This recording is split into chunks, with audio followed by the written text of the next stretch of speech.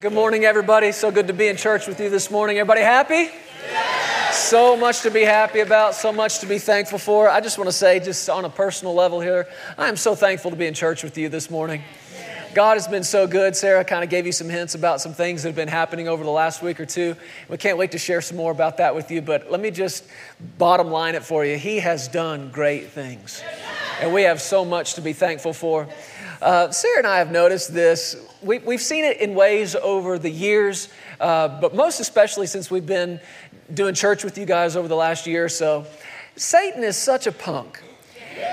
And he makes these little plays every now and then, and he tries to come on Saturdays, I've noticed, just to distract. I mean, this is our big day. I mean, everything in our life, every week of our life moves towards this day.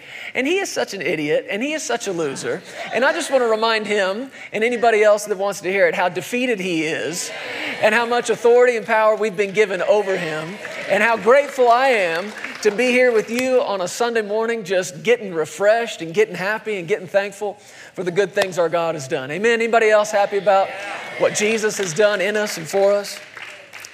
Well, as you can tell, we're going to do things a little bit differently this morning. If you brought your Bible, I want you to open with me to the book of Isaiah, chapter 54. Sarah mentioned this a moment ago in one of the testimonies and the glory stories that she read, but I want to take a few minutes this morning to update you on some things concerning the Plan to Expand project that you and I have been involved in together now since May of this year. We've made some excellent progress, but I had it on my heart today to go back over some of that and let the Lord talk to us just a little bit more about it. And then in just a moment, we're going to share some cool things with you. Isaiah chapter 54, and this is verse 2. And this has been our scripture for this project. And it says in verse 2, Isaiah 54, verse 2, enlarge. Somebody say enlarge. Enlarge the place of your tent. Let them stretch out the curtains of your dwellings. I like this right here. Do not spare. One translation says, spare no expense. And most of the body of Christ doesn't think that way, especially concerning church and things that have to do with the kingdom of God. We're always trying to save something. We're always trying to do it on the cheap, right? We're always trying to do it in a way that it doesn't cost. But just this instruction alone should serve to stretch and enlarge you on the inside. I mean, would God really tell us to do something and spare no expense? He absolutely would. And when they were building the temple in the Old Testament, when Solomon was building it, we were just looking at some of these things again this past week. Not the thousands, not the tens of thousands, not the hundreds of thousands or millions or even hundreds of millions, but the billions upon billions upon billions of dollars that they spent constructing that temple. And do you think in the eyes of God, he was going, okay, guys, come on, you're getting carried away. This is ridiculous, right? Do you think God was concerned about any of that? Not at all. He said, spare no expense. And when they put their time into it and their money into it, it was more than time and more than money. It was heart. It was love. It was affection for God and for the things of God. And you see some of that same concept here. Do not spare. Spare no expense. Lengthen your cords. Strengthen your stakes. Verse 3, for you shall expand. So he said enlarge, and now he said expand. You shall expand. Now he gives some very specific directions about the expansion here. He said you shall expand to the right and to the left. That's what's right around you. What's on your right hand? What's on your left hand? That's expansion in the areas that are right around you. But then he goes immediately into talking about larger expansion, and he said, your descendants will inherit the nations and make the desolate cities inhabited. So 3 different areas of expansion right here in this scripture. To your right, to your left, and then he starts talking about expanding into the nations. And I believe what we're seeing here is that you cannot waste money. You cannot waste time serving the Lord, building and establishing the kingdom of God. No matter what you spend, it was not a waste. No matter what you do with your time, if it was invested in the kingdom of God, loving people, serving God, serving people, it was not a waste. You cannot waste time. You cannot waste money in the things of God. So we talked here about this expansion, what's right around you, your right, your left, and into the nations. Now, you know this, we've talked about it every week since dedication weekend, that the Lord has it on His heart and in His mind for us to expand. And when I say us, I am talking about this church, this ministry, but I'm also talking about you. And you hear us say this on, I think, a really regular basis, a weekly basis, that whatever's going on in this house, where else should it be happening? In your house. And I'm going to keep saying that to you until you make that connection. And we just spent, I don't know how many weeks, 9, 10 weeks, talking about growing in the grace of God, identifying the grace that's on this place. And the significance of that is whatever grace you are a part of here should be what's happening in your own house, in your own place. So the grace that's being poured out on this place should be a similar grace to what's going on at your place, in your house. So if we're expanding here as a body, as a family, then what should you be doing? What should you have on your heart, on your mind, about your own family, about your own house? Expansion. If you're not thinking expansion, you're not thinking big enough. If you're not currently and actively believing God for expansion in some area of your life, your family, your business, your finances, your ministry, if you're not believing for expansion, you're not believing big enough. God always has expansion, acceleration, enlarging on His mind. You will never come to a place where God's like, yeah, I think that's probably enough. That's good, no more. Don't have to do any more. No, there's a world to be touched. There's a world to be loved and to be served with the good news of the gospel. Amen? Amen. So what we want to do this morning is, first of all, give you a quick update on where we are in the Plan to Expand project. You know, just like the scripture identified 3 areas to expand in, we have identified 3 areas to expand in this church and this ministry. Help me out. What are they? Inside, outside, and worldwide.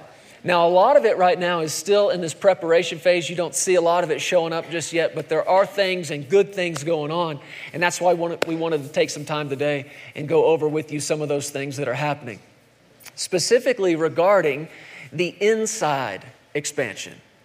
Now, every time I say that, I think about not just the expansion we're doing inside this building, but want to remind you that that's where expansion has to take place first, inside.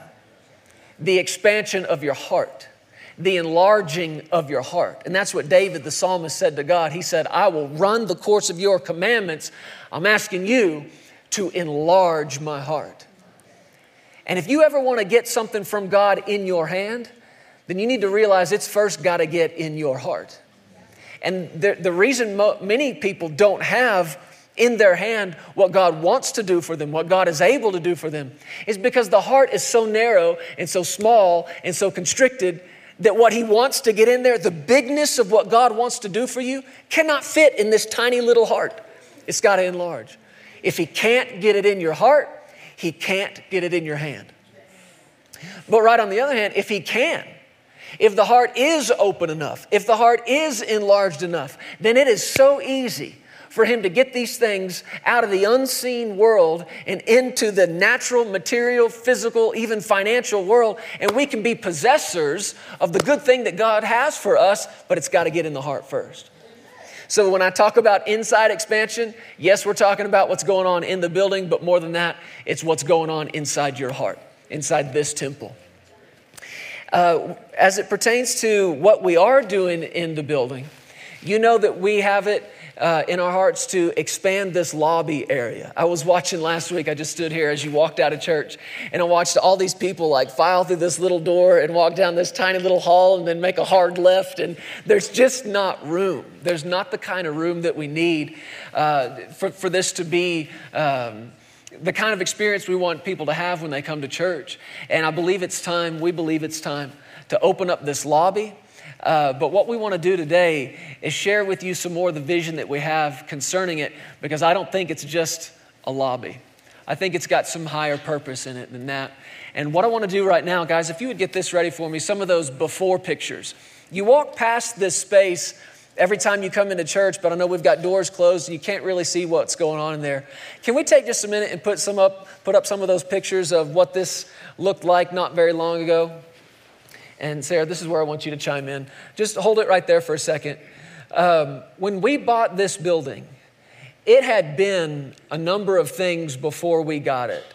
At one point, I believe, and correct me if I'm wrong, but I think it was built as a school of sorts. It was kind of a place where teenagers, young people who were having issues either at home or trouble with the law or something like that, where a judge could actually appoint kids to come and be a part of what was happening at this facility. And it was an alternative to either juvenile detention or even jail time. And so you see remnants of some of that throughout the building. There was a lot of classrooms when we got here, and that's what this whole area was. When you walk in the front doors of the building, right there to your right, and then all the way down this hall to your right as you come towards the sanctuary, it was, 1, 2, 3, 4, at least 5, if not 6 different classrooms, office spaces. And you can kind of see all the walls and partitions that were up in there. And all of it, honestly, was really rough. I'm not quite sure when that school stopped operating, but it changed hands a time or two. And by the time we got it, there was some things going on in the building. It wasn't officially occupied. I don't want to say what all was going on. I'll just say somebody was doing a lot of indoor farming. One of the things that we have heard from many people, can you hear me okay? Yeah. One of the things that we have heard from a lot of people that have been in this area for a while, everybody tells you all the stories about all this place, which I love it because I get to hear so many different aspects of it. But one thing they said is that this property was someone always tried to use it to the glory of God. Like seemed like it was set apart for the work of God. I think some churches had even met in here. Many churches, many different ministries, different things, but no one was ever able to sustain it financially. So, yeah, it's been an amazing thing to watch what the Lord kind of sets apart for your use and for your glory, a little city on the hill. Yeah, that's right. So you can see put those back up there, some of those before pictures, the work that needed to be done throughout these rooms. Like I said, it was rough when we got into it. And so we went in and we started pulling out some of the sheetrock that was between all these offices and all these rooms. And our idea has been to open this thing up. So that wall that you see down there that looks like it's kind of covered in spray paint or something, that's actually the other side of this wall right here, the back wall in the sanctuary. So that would be opened up right there from the front door all the way to this wall down here. So we're really going to do a lot to try to increase some space. Go ahead and scroll through some of these. I just want you to see kind of the shape that it was in. I really appreciate the guys coming in. We had a lot of old, nasty carpet in there that had to be pulled up. When stuff's been glued to the floor for 20 years, it doesn't come up quite as easily as you would want. But look at that. I mean, they were able to get it up. We got all the old ceiling tiles down, pulled some of the drywall out. Just keep cycling through those.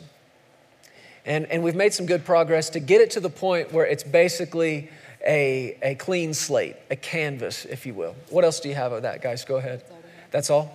So what we've done over the last several months since we started talking about this was really spent some time, number one, in prayer about it, wanted to get the heart of the Father on it.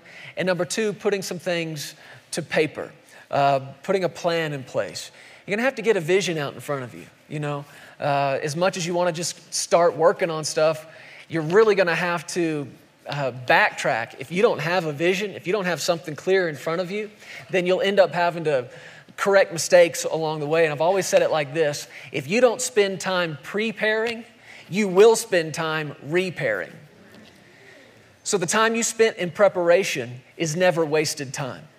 Whatever time you spent praying over something, whatever time you spent seeking the heart of the Father on it, whatever time you spent writing it down and fine-tuning it and changing what needed to be changed, it's not wasted time.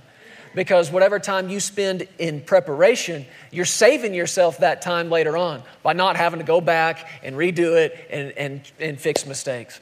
What I want Sarah to do is present to you today what we believe is the vision for where this inside expansion is about to take us. You want to go ahead and take a look at some of that? Yeah, so if you guys want to just put up, these are just initial renderings of what we want the lobby to look like.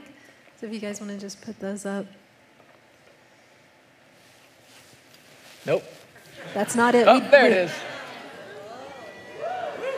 Isn't that beautiful? Can you show just the entry picture, please?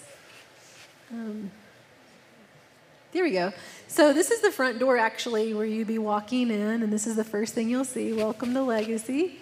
And, of course, some of these things will change as they become real. A rendering is just basically our vision of it. But through the left doors over here, you can see that's where you currently take your 6 to 12-year-olds to class. But over time, that will become the hospitality room, where we're able to minister to you and also to ministers that come in and different people that come in for conferences. We will be able to feed them. We have a full, if you don't know this, we have a full commercial kitchen back there. And so some of you that are in hospitality and some of you amazing chefs out there, in time to come, we'll be utilizing you and you'll get to serve in those capacities. But we're just looking forward to all the conferences that are going to be coming up, and we'll have ministers in, we'll have people in, and we'll be able to host them and love on them. A lot of ministers, they're burnt out and they're tired. And they need to come to a place where they get refreshing. Yeah. And this church is going to be a healing center for them. It's going to be a refreshing place that they can come in and they can receive the love of God and they can be built up and refreshed again and be able to go back out and serve where they're called to be and to be a greater blessing. Wouldn't you love to be a part of that and helping people? So just a little bit of our vision for this area past those doors back there. And then if you want to pan and just show the rest of the room, we just have multiple seating areas where you're going to be able to fellowship and spend time together. We're really looking forward to, and this, seriously, we wanted to show you something this week, but things will get better. they'll end up, I think it's beautiful. Better. But you'll be able to see, we're going to have bigger windows in there, so you'll be able to see out to the mountains, a beautiful view. And, we're looking forward to, we don't want to announce too much too soon, but we're in prayer about what more days of the week that we are going to get to minister to you and your family as a whole. And so we're looking forward to things. Yeah. I can't say too much. You're all like, tell me, I can feel it. But we're just looking forward to the days ahead when we're going to get to spend more time in this room. Just hold it right there for a second. And guys. A lot of fellowship. So, and also, you can't see yet the hospitality room, but it's where the children, 6 to 12-year-olds meet. We're going to have lots of fun and games in there for them, and lots of food and stations, coffee bars, things like that. That will be super fun. Do you want to talk about these rooms off the hallway there? Yeah, and I don't know if there's any other views, Jay, of the other rooms, but there are also rooms off of this hallway that you haven't been able to utilize yet, but they're bigger spaces, and we're going to use them as multi-purpose rooms where we can minister to youth and young people. We can also minister to our choir. Will have a place to meet during the week and practice and fellowship. We'll also have a place for us to be able to do altar care ministry, where we can have people in these rooms and have more prayer time and more one-on-one time to minister to them. So we're really excited about this. Is a lobby, but it also encompasses the hospitality area off to the other room, and also these extra rooms that we're going to be able to minister to more people. So we're really excited about that. Also, we're going to be adding bathrooms, bigger bathrooms, to the opposite side of that wall, the gray wall.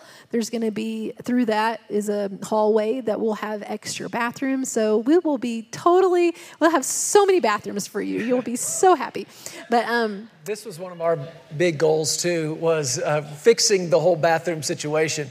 I don't like the fact that a bathroom opens and it's like, hello, world, it's like this view, this great view. Nobody wants a good view into the bathroom. So we're doing what we need to do to create some more privacy and make that a more pleasant experience for everybody in the church. But a lot of those little things, you got to spend time with and think about them. But before you move on, I just want to say what an excellent job these guys have done putting this together. I so appreciate the hard work. This stuff is not easy to compile these things and make these things look the way they do. And this is really excellent. As a matter of fact, when we did some of these similar things with the vision for this room, the sanctuary that you're in, and when we showed them to the construction company that we had hired to come in and help us, they were like, who did this? This is really good. I mean, typically you have to pay tens of thousands of dollars just to get images that look like this. And Jason on our team and others, Jordan, Tyler, and Sarah sat down and worked with it together. I'm telling you, this is the grace of God helping us do things it's beyond us. It's beyond our experience. It's beyond any natural ability. This is the goodness and the grace of God. So what do you think? I mean, this is beautiful, isn't it? Can you show some more pictures? Or like scroll through them a little bit more? Yeah. Fireplace? Are you kidding me? We're about to need that. It's beautiful. Anything else you want to say about it? So we'll add more and more artwork and pretty things. We'll hopefully have a big screen in there in some area that tells you announcements for the week so that you can make sure you're staying clued in on everything happening in the church. And then also this welcome desk, we're just so looking forward to being able to help people get on service teams. It's so much more than just a room. It's the heart of God coming to pass. And every church is supposed to be a place, a safe place where people can come in and they can find their place in the kingdom. They can find a place to serve God. They can find a place to meet. They can fellowship with other people around the Word of God and have a lot of things in common. So I think we're going to get into it. Yeah. Having shown you that, what I want to do today, just for a few minutes, is talk about what I believe is the higher purpose behind this. You might think, well, it's a room. It's pretty. Let's build it. Let's get on with this. But everything we do around here in our lives personally and with this church, we seek to have a purpose in it. Not to just do something for the sake of doing it. If you're just going to do something, that list is long. You can find something to do and even good things to do. But what you want to make sure is that you have God involved in it. You want to make sure you're doing like what Jesus said, I only do what I see my Father do. And that was not something he said as an isolated instance where he's the only one that can do that. He said that as our example. He said that as an example to you and to me, that we ought to be able to say the same thing in our lives, our family, and in this ministry. We only do what we see our Father do. And he does not do things just for the sake of doing them. He does things with purpose, and he does things with people in mind. And when you think about life that way and you think about God that way, it really helps simplify everything. It's all about people. It's all about the love that God has for people. And that's what this room is about. I want to take just a minute or two from the scriptures today and share something with you. And I want the vision of it to get big on the inside of you as we start construction in there and start making steps towards finishing this process. But go with me to the book of 1 John. If you would, please, 1 John.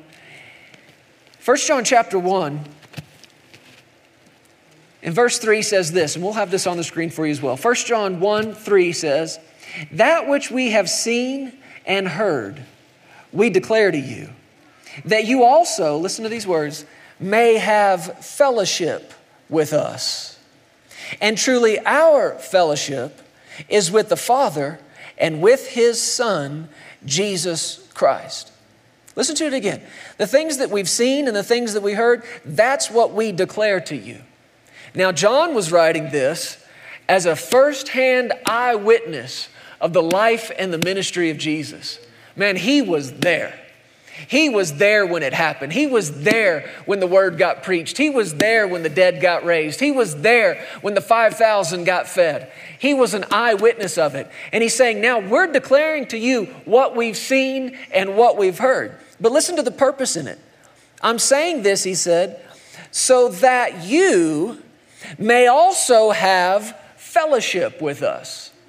I'm preaching the word to you so that we have something to fellowship in, so that we have something to fellowship over. And then he said, and truly our fellowship is with the Father and with his Son, Jesus Christ. People ask the question, and people have asked this question probably for all of human history. What am I here for? What is the purpose of this thing called life? What is the purpose of my life? Now, I want to endeavor to answer that. And you think, really? Wow, that question, you can answer that. Well, if you use the Word of God as the place you go to find your answers, then the answers are actually kind of easy to find. Things that have stumped people for millennia, you can find the answer. It's been right here all along. Your call, what you were created for, and the purpose in your life is in one word: fellowship. You and I were created for fellowship. 1 Corinthians chapter 1 verse 9 says, God is faithful. Man, I just like the sound of that. God is faithful, by whom you were called into the fellowship of His Son, Jesus Christ our Lord. God is faithful, by whom you were called. You have a calling, and that calling is to fellowship with Jesus, to fellowship with the Father. That is your calling. That's your purpose. That's the purpose of your life. That is the purpose of human life, is to fellowship with God. And you hear that and you go, oh, okay. Well, I thought you were going to like really answer the question. I am really answering the question. That's it. You were called to fellowship. Now, people typically think of, when they're trying to answer that question, what's my calling? What am I here for? They think about what they're called to do. And people like you and I, believers, church-going folk, we think about it in terms of my calling to the mission field, my calling to the ministry, my calling to the medical field, my calling to make a home, my calling into this area or that. What's my calling? And they think of it in terms of, what do I do? What do I do now? What am I going to do with my life? What's my work? What's my labor? But the truth is, you only find out what you're called to do after you find out what you're called to be. The calling on your life to do something is real, and every one of us have it. But it does not come apart from this call to fellowship. Answering the call to fellowship. What you're called to do and the revelation of it will come after you answer the call of what you're called to be. And what you're called to be is a son or a daughter of the Most High God. That is your calling, and you have been called into fellowship. That's your first call. In the book of Mark, chapter 6, as Jesus was sending out the disciples, it's a powerful passage of Scripture, because He sends out the disciples, but the Bible says when the apostles returned. As far as I can tell, it's one of the first times it's that word used to describe these guys. Apostle just means sent one. They were disciples, now they are apostles. Why? Because they got sent, right? That's their calling, and He sent them out to lay hands on the sick. He sent them out to preach the kingdom. He sent them out to see people recover and set free and to cast out devils. He sent them out, and they came home apostles because they had been sent. Well, that's my calling. That's what I'm called to do. But there's a verse before any of that says, Jesus called the 12 to Himself. Now, you can read that like Jesus said, hey, y'all come here. But I believe it's deeper than that. I believe that had they not responded first to the call to Him, they never would have heard the call to go. Called into fellowship with Him. Somebody say, I'm called to fellowship. Say it like this, I'm created for fellowship. So this call that we have on our lives to go and to do and to minister, it's a big thing, it's a wonderful thing, and it's something you and I can spend our lives doing, and we should, but it's only going to come out of first answering the call to fellowship. Go to the book of Acts, chapter 2. We spent a lot of time over the last several weeks in the book of Acts looking at the early days of this church. And we know Acts chapter 2 because we are Acts chapter 2. And the same Spirit of God that hit that place and filled those people has hit this place and is filling these people. We are an Acts chapter 2 bunch of people. And if that makes you nervous, Either hang out and find out some stuff you don't know about that. I don't know what else to tell you, but that's who we are, and that's who we are going to be.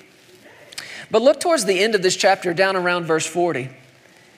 This is after Peter had come out and preached to the people after being filled with the Holy Spirit. It says in verse 40, with many other words he testified and exhorted them, saying, be saved from this perverse generation. Then those who gladly received his word were baptized, and that day, one day, about 3,000 souls were added to them. That is miraculous church growth, and it's the grace of God. But look in verse 42, and they who? They, the 3,000 that just got added to this church, they continued steadfastly in the apostles' doctrine. Continued steadfastly in it. One translation, and I'll read this to you in a moment, but talks about how they gave constant attention to the doctrine. One of the things that you will get if you spend any amount of time at this church, one of the things we desire for you to get more than anything else and to develop in is a love for the Word of God. A value for the Word, a reverence for the Word, a respect, an honor, and an awe for the Word of God. One thing we're not content to do is to come in here and get together and give you some thoughts, give you some of our opinions, or even just preach our own experience. That's nothing without a foundation built firmly on the Word of God. And that's one of the things you're going to find that defines us more than anything else. These people love the Word. These people preach the Word. These people live the Word. These people go to the Word for everything. And I found that out as a teenager growing up. In the house that I grew up in, man, it was the Word. It was the Word in the morning. It was the Word at noontime. It was the Word when the sun went down. And as a kid, as a teenager, if I had a problem or my sister, if either one of us had an issue, we would go to mom and dad and say, we need help with this, or we need to do that, or we want that. They'd say, okay, what's the Word say? What's the Word say? What's the Word say? And as a kid, you kind of roll your eyes at it. I don't know. Tell me what the Word says, then I'll know. And they did. They were faithful to do that in our house. This is what the Word says. Jeremy, this is what the Word says about your healing. Jeremy, this is what the Word says about your friendships. This is what the Word says about relationships. This is what the Word says about the meeting of your needs and the provision. This is what the Word says. And so one of the things that we desire for you to gain in your time here, and as we continue to lay the foundation of who we are and what we're going to be, is this love for the Word of God. Call us crazy, but we think there's answers in this. We think that there is the solution to any and every problem, and that it can be found in the living Word of God. And we don't think that it's some old book with some old ideas. We think this thing is alive. We think this thing is powerful. We think this thing is sharper than any two-edged sword. It's able to divide asunder the soul, the spirit, the joints, the marrow. It's a discerner of the thoughts and the intents of the heart. We believe this thing is God speaking to you. That's what we believe. And you can tell as this church in the book of Acts was beginning to grow that these 3,000 or more people and those that were being added daily, the first thing, somebody say the first thing. The first thing they did was come together around this doctrine, around this preaching.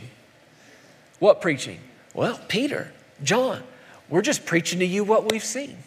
We're preaching to you what we heard through our fellowship with Jesus. What they were eyewitnesses of in their time with Jesus. But that's not the end of this verse. What we're reading here is what I believe to be major catalyst to the miraculous growth and spread of this church. Verse 42 again, verse 42. They continued steadfastly in the apostles' doctrine and what? Fellowship. Fellowship. They continued steadfastly in the apostles' doctrine and in fellowship, in breaking of bread and in prayers. What I'm endeavoring to get across to you this morning is that there was more than one thing happening in this body. Now, one of the things that I've observed growing up, like I said, in a house of faith and in and around the ministry I grew up in and others like it, out of this value for the Word of God came this other thing that I think may not have been intentional, and it was forget everything else and forget anyone else. I want that Word. And in a way, it's a good approach, because what you're saying is, I value the Word of God above any other word, above any other opinion. But go back to this scripture. What else was happening in that church? It wasn't just the preaching of the Word. It was that, and it was that first. But what came out of that was what? Fellowship. Fellowship. What you were called to do, what you were called to be. Yes, your calling is first to fellowship with God Almighty, but that is supposed to overflow into the fellowship that we have with each other. We need each other. I don't know if you know that or not, but you need me, and I need what's in you.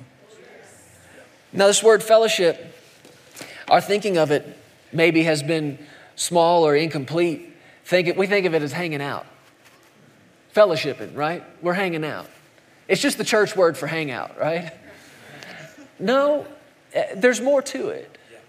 The word itself literally means community, which is kind of a big word right now in church circles, particularly, like you were saying the other day, among younger people. I just want community. I just want community. And I think what's happening is people in their 20s, early 20s, late 20s into 30s, what they're saying is, I want youth group part 2. I want youth group to just keep lasting. Because when they think of community, what they think of is oftentimes, not everybody, but a lot of times, is hang out. I want people to hang out with. And there's certainly nothing wrong with hanging out. But listen to some of these other words that talk about, or really what fellowship is. It's not just community. It's actually the word communion. So when we receive communion, the broken body and the spilled blood of the Lord Jesus, what we're actually doing is fellowshipping with Him. Because the word itself literally means community, communion, communication. It literally means sharing. Sharing. What we're doing through communion is sharing. We're sharing in Jesus' death. We're sharing in His resurrection. He's letting us share with Him. That's fellowship with Him. It means to share together, but it literally means this: to share what we have in common. So it's more than just a hangout thing. Go back to what these folks in the book of Acts were actually fellowshipping around. They were fellowshipping around what they had in common. You believe in Jesus? Me too. We've got that in common. You believe He died? I do too. You believe He rose again the third day? I believe that too. And we're fellowshipping, we're sharing, we're communicating around what we have in common. And what they had in common was this uncommon belief that Jesus was and is the Son of God, that He died for them, that He rose again for them. That belief was not worldwide. It was with this group of people. Now, I know there's thousands of them, but relatively speaking, that's a small group. And they had something in common that they could share with. So the fellowship was about a lot more than just hanging out. It was about more than just, bread and wine at this guy's house on a Thursday night. It was about what they had in common. And they believed what they had in common was enough to fellowship around, to build a friendship around. The Weiss translation of it says it like this: they were giving constant attention to the teaching of the apostles and to that which they had in common with them. That's what they were giving attention to, what they had in common, that common belief, that common love. And to the breaking of the bread, to the gatherings where prayers to God were offered. I wrote this down. Fellowship is more than just hanging out. It's about building friendships centered around the things we have in common. The things we have in common. Jump in here. I've talked for a while. Whatever you want to add to this, I want to hear it from you. But I wanted to go to Psalm 68 before I got finished. And if there's something you want to add to it, please do. One more scripture for you, Psalm 68.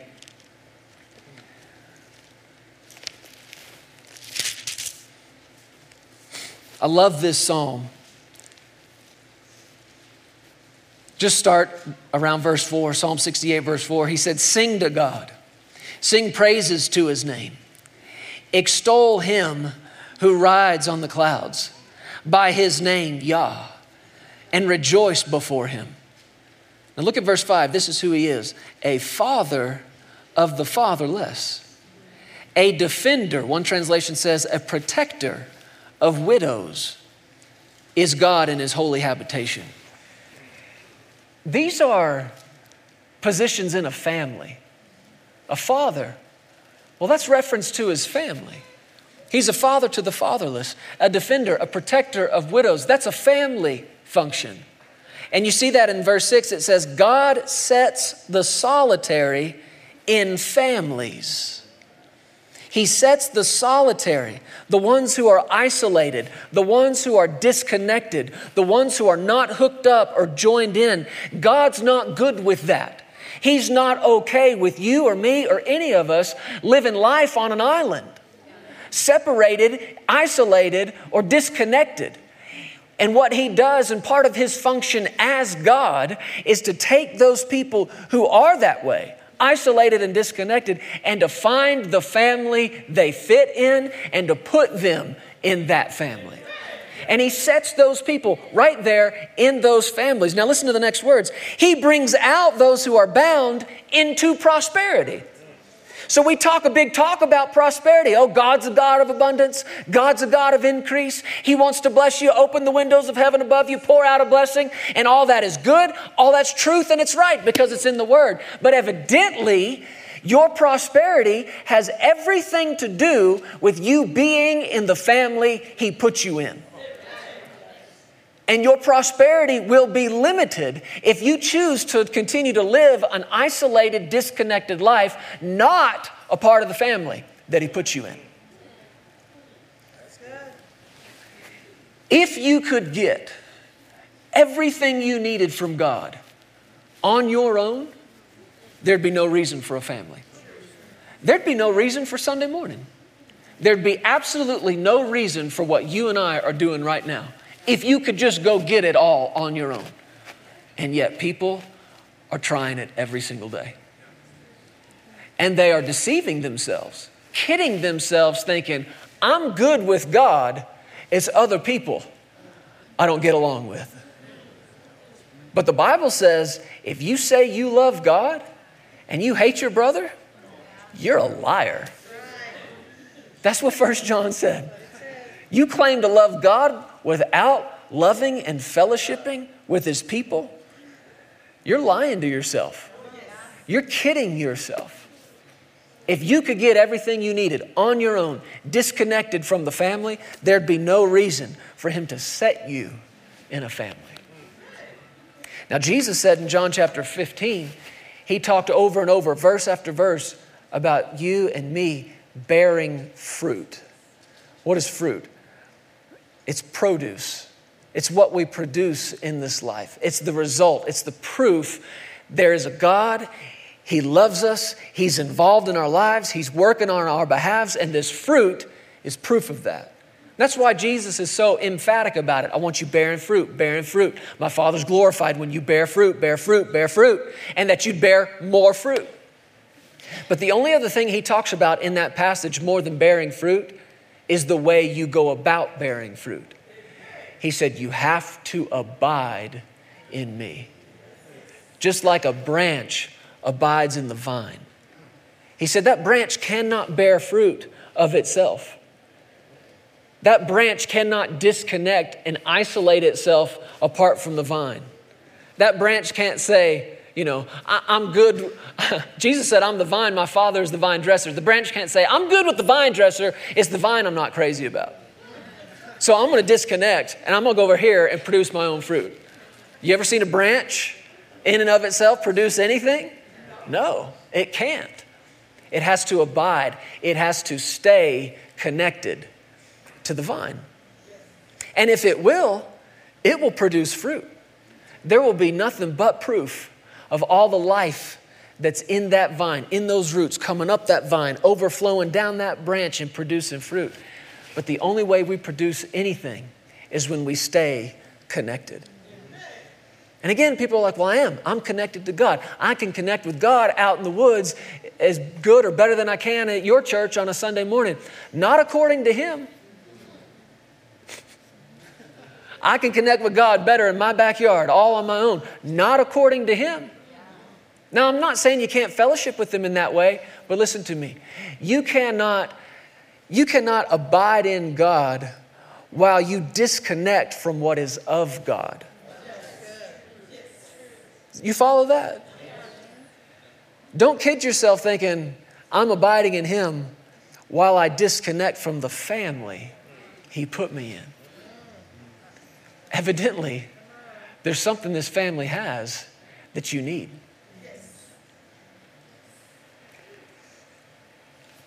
Is it the revelation that comes from the Word? Yes, it is. But it's more. It's the fellowship that you and I have around what we have in common. Around that common belief. Now, the church of the Lord Jesus Christ, it's a big family and it's a global family. But in comparison to the population of the world, Jesus said it's small. And then you get even smaller when you talk about specifically what you and I believe. There's much of the rest of the family of God that doesn't want anything to do with this part of the family. And it's fine. We all have people in our family like that, don't we? They're family, but. And sometimes I feel like that's who we are because of the things we say about God, because of the extreme faith we put in his extreme goodness. Because we're not willing to say that, it's just the sovereignty of God that this happened, or it's just the mysterious plan and will of God that happened. No, we're the kind of crazy people that think God is good, and he's good all the time, and he's faithful to his word. And just because we don't experience something yet doesn't mean we can't have it then. We're going to put some more faith in God, and we're going to live by that faith and talk by that faith and fight by that faith. And the more we talk like this, the rest of the family's going, okay, sure. Okay. But if you're like that and we're like that, guess what? We got something in common. And we can build a fellowship and a friendship around that. And we've even had people say to us, people come to us over the years, Jeremy, Sarah, we want to help you in the ministry. We want to serve. We want to be a part of it, whatever you need. Great, glory to God. All right, let's do this. And we're so thankful for it. And then we've had folks in a very short amount of time move on, do something else, go somewhere else. And you know what? You got to do what the Lord tells you to do. And one of the things we've realized in the years of ministry that we spent, and particularly over the last year or so in the church, we realized people do two things. They come, and guess what else they do? They go. And it happens. And it's okay.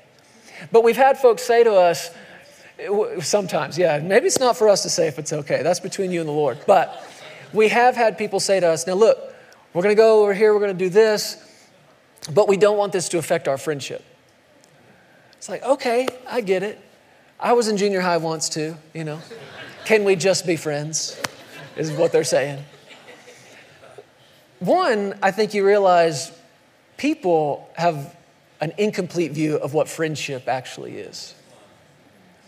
But number two, you just want to say to folks sometimes, yes, of course, we'll be friendly to you. We're not excommunicating you from our lives. That's nowhere even in the realm of our thoughts. But what was our friendship based on? We came together around what we had in common. What we had in common was a common passion for the kingdom. What we had in common was a desire to build something for the Lord and to let Jesus build his church through us. And to serve people with this word and to teach them how to live by faith. And if that's what we had in common, that's what our friendship and our fellowship is built around. This is not to say we can't be friends or be friendly, but what I'm telling you right now is look around you. Because the people in this room are the ones you have something in common with. And it's more than just, oh, you like this flavor of ice cream? So do I. Or, oh, you like this kind of music? Or you like those movies? So do I. We can hang out. It's way, way, way deeper than that. It's kingdom. It's the Word. And if you have that in common, then you've got enough with somebody or several somebodies in this room to build something that will impact your life and change the world. And we need that from each other. Why are we talking about this? That's what that room's about. As a matter of fact, that's what pert near 10,000 square feet of this building is getting ready to be dedicated to. Fellowship. Friendship. Because if you're coming to church on a Sunday and all you're getting is the Word preached at you, that's good, but that's not all that's supposed to be happening. I mean, as a preacher, I don't like preaching along and, 18 minutes into the message, seeing somebody gather their things and leave. That's leaving early, right? But if you come to church and all you did was hear a message and you leave without encouraging somebody else, without fellowshipping or sharing with somebody else what you have in common, you left early. I don't care when the service was dismissed. If you left without fellowship, then you left without something you needed. That's what that room is for. Preach, please. A huge part of this is denying self, laying down your life for a friend. And to have good friendships, you've got to lay down some things. You got to lay down insecurity. You got to lay down pride. You have to be more mindful of extending love than expecting it from others. Oh, girl. Praise the Lord. And there comes a point when you have to get over self and get over worrying about what other people think about you all the time. Get over what somebody didn't do for you. No more woe is me, but instead, what can I do to bless you? And I just believe that we have a group of people here, a congregation full of selfless people. Amen. Not always looking to somebody else, what can you do for me? But always thinking about what can I do for you? Yes. And you've heard me say this before, but the Lord has said to me before, if you will spend all your time blessing, you will have no time for cursing. If you talk good about people all the time, and you expect good of people all the time, you won't be talking bad about them all the time. That's right. You will be expecting good things. What does a faith person do in a relationship? A faith person expects the best. Expects someone to come up from where they are. Expects someone to come out of the ashes and help raise them up and see them begin to thrive in life. This is loving people. This is serving people. This is being a faith-filled person. I'm going to believe in you no matter if you believe in me or not. I'm going to love you no matter if you love me or not. Yeah. I'm going to serve you no matter if you do one thing for me. This is being like Jesus, who talked about laying down your life for a friend. This is friendship. Yeah. And a lot of people have a lot of confusing thoughts on what friendship is. I mean, there's a lot of talk about, well, you don't meet my needs. I need to practice self-care. I need to spend more time thinking about myself. You're not meeting my needs. You're not doing for me what I do for you. This is unhealthy. And this is not what Jesus taught about laying down your life for a friend. Even Jesus demonstrated this before he went to the cross, and he lined up all of his disciples and he got on his knees and he washed their feet. This is friendship. He even washed the feet of those who would betray him. Wow. This is service. This is being kingdom minded. This is the love of God. This is real friendship. I was reading this scripture this morning. Let's see, where's our... I only have so many hands up here, guys. It was in Proverbs. This one, Proverbs 17, verse 17, it says, a friend loves at all times. Not a friend loves when someone else is loving them. Not a friend that loves when someone else is treating them the way they want to be treated. No, a friend loves at all times. You know, real friendship is a seed. It has to be sown, just like anything else in life. Yeah. I'm going to love you no matter if you're in a good mood or not. I'm going to love you no matter the way you treat me. I'm going to love you. Now, that doesn't mean that you need to be best friends with everybody. And it doesn't mean that you don't need to have boundaries in your life, healthy boundaries. And it doesn't mean that everybody is supposed to be that person who's the closest to you. You've got to be led by the Holy Spirit in all of these things. Amen? You have to be led. But a friend will love at all times. It will be a selfless kind of love. You know, isolation, we saw in that scripture that Jeremy read in Psalms, is not the will of God. Yeah. Because he didn't say, I let the solitary hang out on their own. Right.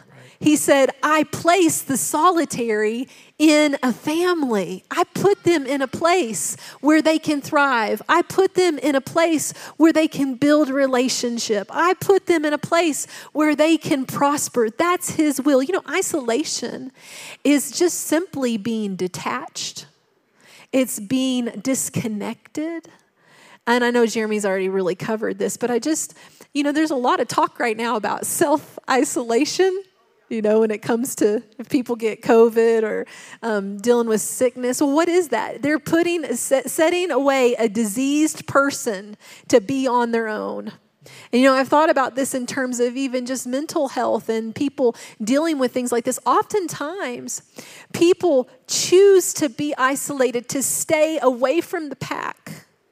And what they do is they don't realize that they have separated, the enemy has separated them, and they have opened themselves up to a lot of things that they shouldn't be opened up to. A lot of pity party, a lot of thoughts, and being alone is not necessarily a good thing. But being in a family, being with the family God's put you in. And I was thinking about this term, self-isolation. What is it? It's self-centeredness. Yeah. It's I'm refusing to go in to the family God has given me. I'm refusing to go in and to be a blessing. I'm so insecure and so sad. Most people that say that they're self-isolated say that they go into deeper and darker depression the more and more alone they are. Yep. I'm just want to encourage you to get out of that world of, it's the enemy's territory. It's a place where he can feed you lies. I'm all alone. Nobody loves me. I'm out here on my own. We are on our own. No, that's not God's plan. God's plan is that you would go in, that you would get plugged in, that you would get involved. And I know that we talk about this scripture a lot, but the Bible tells us that those who are planted in the house of the Lord, what is that? It's another plant terminology. It's like abiding in the vine. It's those who are planted, those who will set their roots down deep in the house of God. Not always wondering, well, is this my place or is this not my place? Where am I supposed to be? I don't know. I don't know if I can trust these people. I don't know. I don't know if I can talk, worried about things like this all the time. No, get outside of yourself. Get over into blessing somebody else all the time. Who cares what people do for you? You want to live that kind of life? Right. I don't want to live that kind of life where I care what people are doing for me all the time. If you do that, I know from experience, it will be miserable. You will live a miserable existence. But if you will get outside yourself and love somebody else, you will become the happiest person on the planet. Amen. And I'm just telling you, this is what real friendship is. Yeah. A real friend loves at all times. A real friend lays down their life. And if we would be a kind of people and a church that are not expecting something from someone else all the time, but instead are thankful for everything, we would become a light to this community. We would become a light to this state. We would become a light to this nation and to the nations of the world. We're not so consumed with self, but we love our brothers. We love our sisters. We care more about you than we care about self. And so I think I should be done. You go ahead. Well, in Psalm 68, again, listen to that verse. God sets the solitary in families. If you look up that word set, you know what word comes up in the definition? Abide. In other words, when God sets somebody in a family, He does that with the expectation that they'd stay there. So when you think about it, God sets the solitary in a family. Think about it in the same sense that concrete sets. When you pour it, you give a little bit of time, what happens? It sets. In other words, it ain't going anywhere. And when God has identified the family that He wants you connected to, He sets you there, not with the expectation that you might come, you might not come, you come and you go as you please. He sets you there with the expectation, I want you to stay here until I move you. And again, I understand that. Most people don't just stay in one spot forever. I get that. But if it's God that puts you in the family, then it needs to be God and God alone that can take you out of it and connect you somewhere else. So when He sets you and I there, He does it with the expectation that we'd stay there. He sets the solitary in a family. Again, He brings out those who are bound into prosperity. So your prosperity depends on you being in the family He put you in. But listen to the last statement in that verse. But the rebellious dwell in a dry land. Rebellious. Think of this in terms of family, because that's who and what we are. And every person in a family has a function to bring and a part to play in that family. And sadly, there's a lot of young people, a lot of teenagers, they go through a period of life where there's this rebellion that rises up. You've seen it, I've seen it, maybe even experienced it ourselves. This rebellion thing that rises up. Well, what is it? It's that I want to be anywhere but with my family. Hey, sweetheart, we're having a family night. Ugh. Family night. So stupid. I want to go out. I want to be with my friends. That rebellion rises up, but if you pay attention to it and look what's trying to happen, it's trying to disconnect them from the family. And number one, our teenagers don't have to go through that. They don't have to experience that. The young people, the children and the young people of Legacy Church, I'm going to say it with some boldness, they don't have to go the way of this world. They don't have to walk according to the course of this world. Our young people can grow up with a fire and a passion for God and the Word of God, and it can do nothing but get brighter and brighter and brighter as they get older and older and older. And I believe they can live lives where they stay connected to their families. They stay hooked with mom and dad, not dependent on them for everything all the time, but committed to the same God. And mom and dad's God has become my own God. I got my own God and my own relationship and fellowship with Him. I believe we can have that. But it's not just teenagers. It's not just young people that have to fight off that rebellious spirit. We all do. There's a sense and this thing that tries to rise up in us to disconnect us from the family that God puts us in. If you go back to what Sarah was talking about, Satan uses what other people do to try to drive you out of the family. But you're not staying connected because of who or what they are. You're staying connected because of who you are. Because you're a faithful person. Because you're a faithful friend. Because you're faithful to God and you're faithful to the family. And the rebellious, they dwell in a dry land. What's a dry land? one where there's no fruit being produced at all. But that's not us. I said, that's not us. We're going to be a family, and this family's built on, number one, the commitment to the Word of God, and then our fellowship around that Word and what we have in common. And we'd like to quote this verse out of the book of Hebrews. You know, Hebrews 10:25, we're not forsaking the assembling of ourselves together. But a lot of people hear that and they think, go to church. Go to church. I'll check the box. If I'll go and I'll sit there for a little bit, box checked, home, go. But listen to the verse before it. Hebrews 10:24 says, let us consider one another. That's different than just considering yourself. Let us consider one another in order to stir up love and good works, not forsaking the assembling of ourselves. So this assembling of ourselves is about far more than you coming and sitting and hearing some word for a little bit. That's good, and I'm glad you do. But the assembling, the putting together of ourselves starts with the word you hear, and then you leaving this place considering somebody else, stirring up love, stirring up good works. So we say all this today to give you the vision behind what's going to be going in this lobby, the hospitality areas, the rooms throughout the building. It's about this fellowship. It's about you building friendships that last a lifetime, that impact your life and those you minister to and those who have a flow of life coming to you as well. And again, if you're coming to church on a Sunday, and even if you stay until the moment I or somebody says you are dismissed, if you leave without fellowship, you left early. If you leave without fellowship, you've left without something you really needed when you came. Can I say one thing about this? Talking about all things being in common this morning, I was thinking about the story when Jesus was out ministering and he had some of his people come to him and tell him that his mother and his brothers, they were standing outside wanting to speak to him. And right after they said that to him, this is, if you want to write this down and read it later, it's in Matthew 12, verse 46. But he like puts his arms out around his disciples.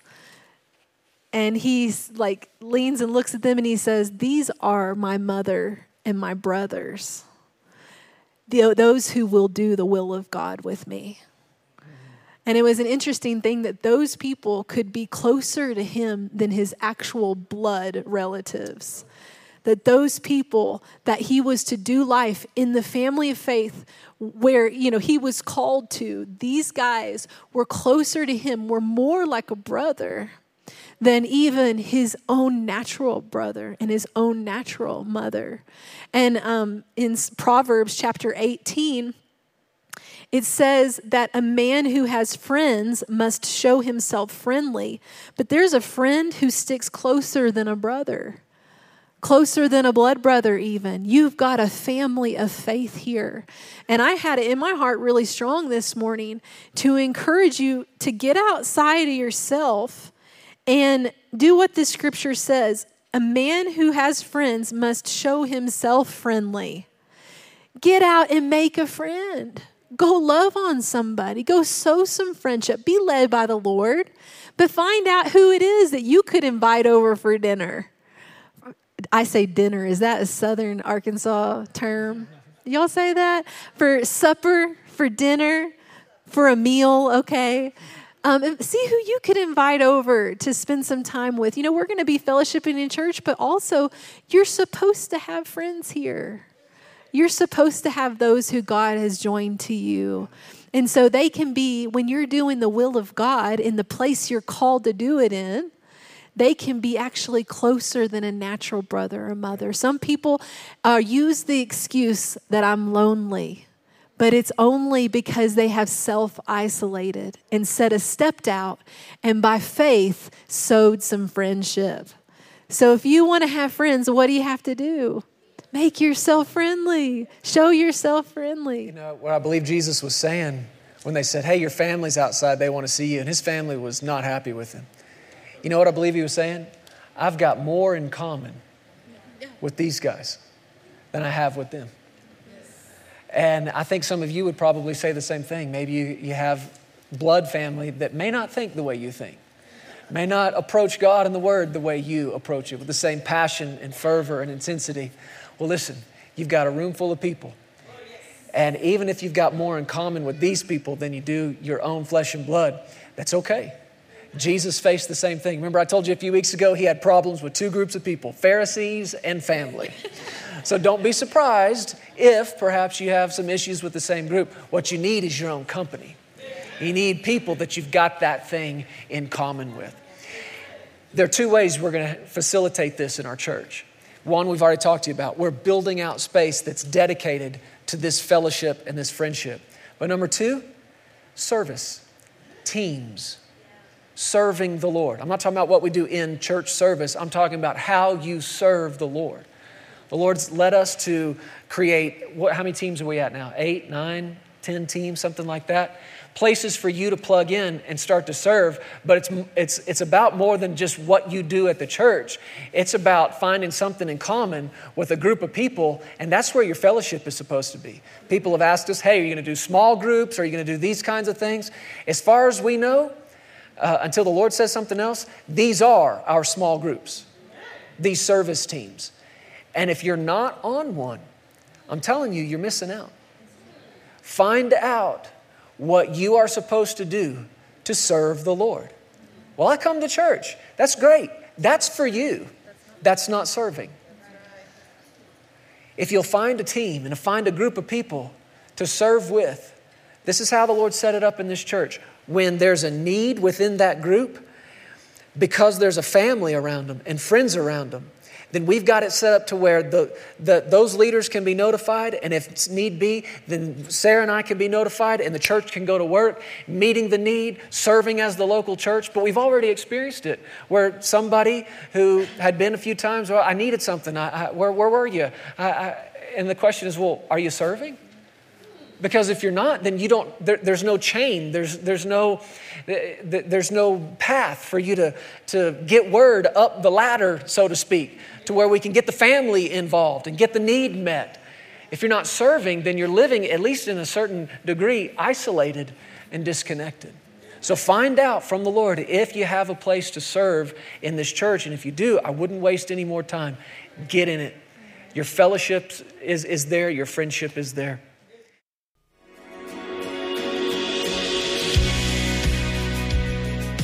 Thank you so much for tuning in today. We hope you enjoyed this message. If you need someone to pray with you, there are several ways for you to contact us. Feel free to give us a call at 817-577-0180. You can also contact us through the Legacy Studios app or either of our websites. Giving options are available online at pearsonsministries.com and legacychurch.family. If you prefer, you can also text an offering. Simply text Legacy and any dollar amount to the number 28950 and follow the prompts. Be blessed today. We love you, and remember, you are always welcome here in the House of Faith.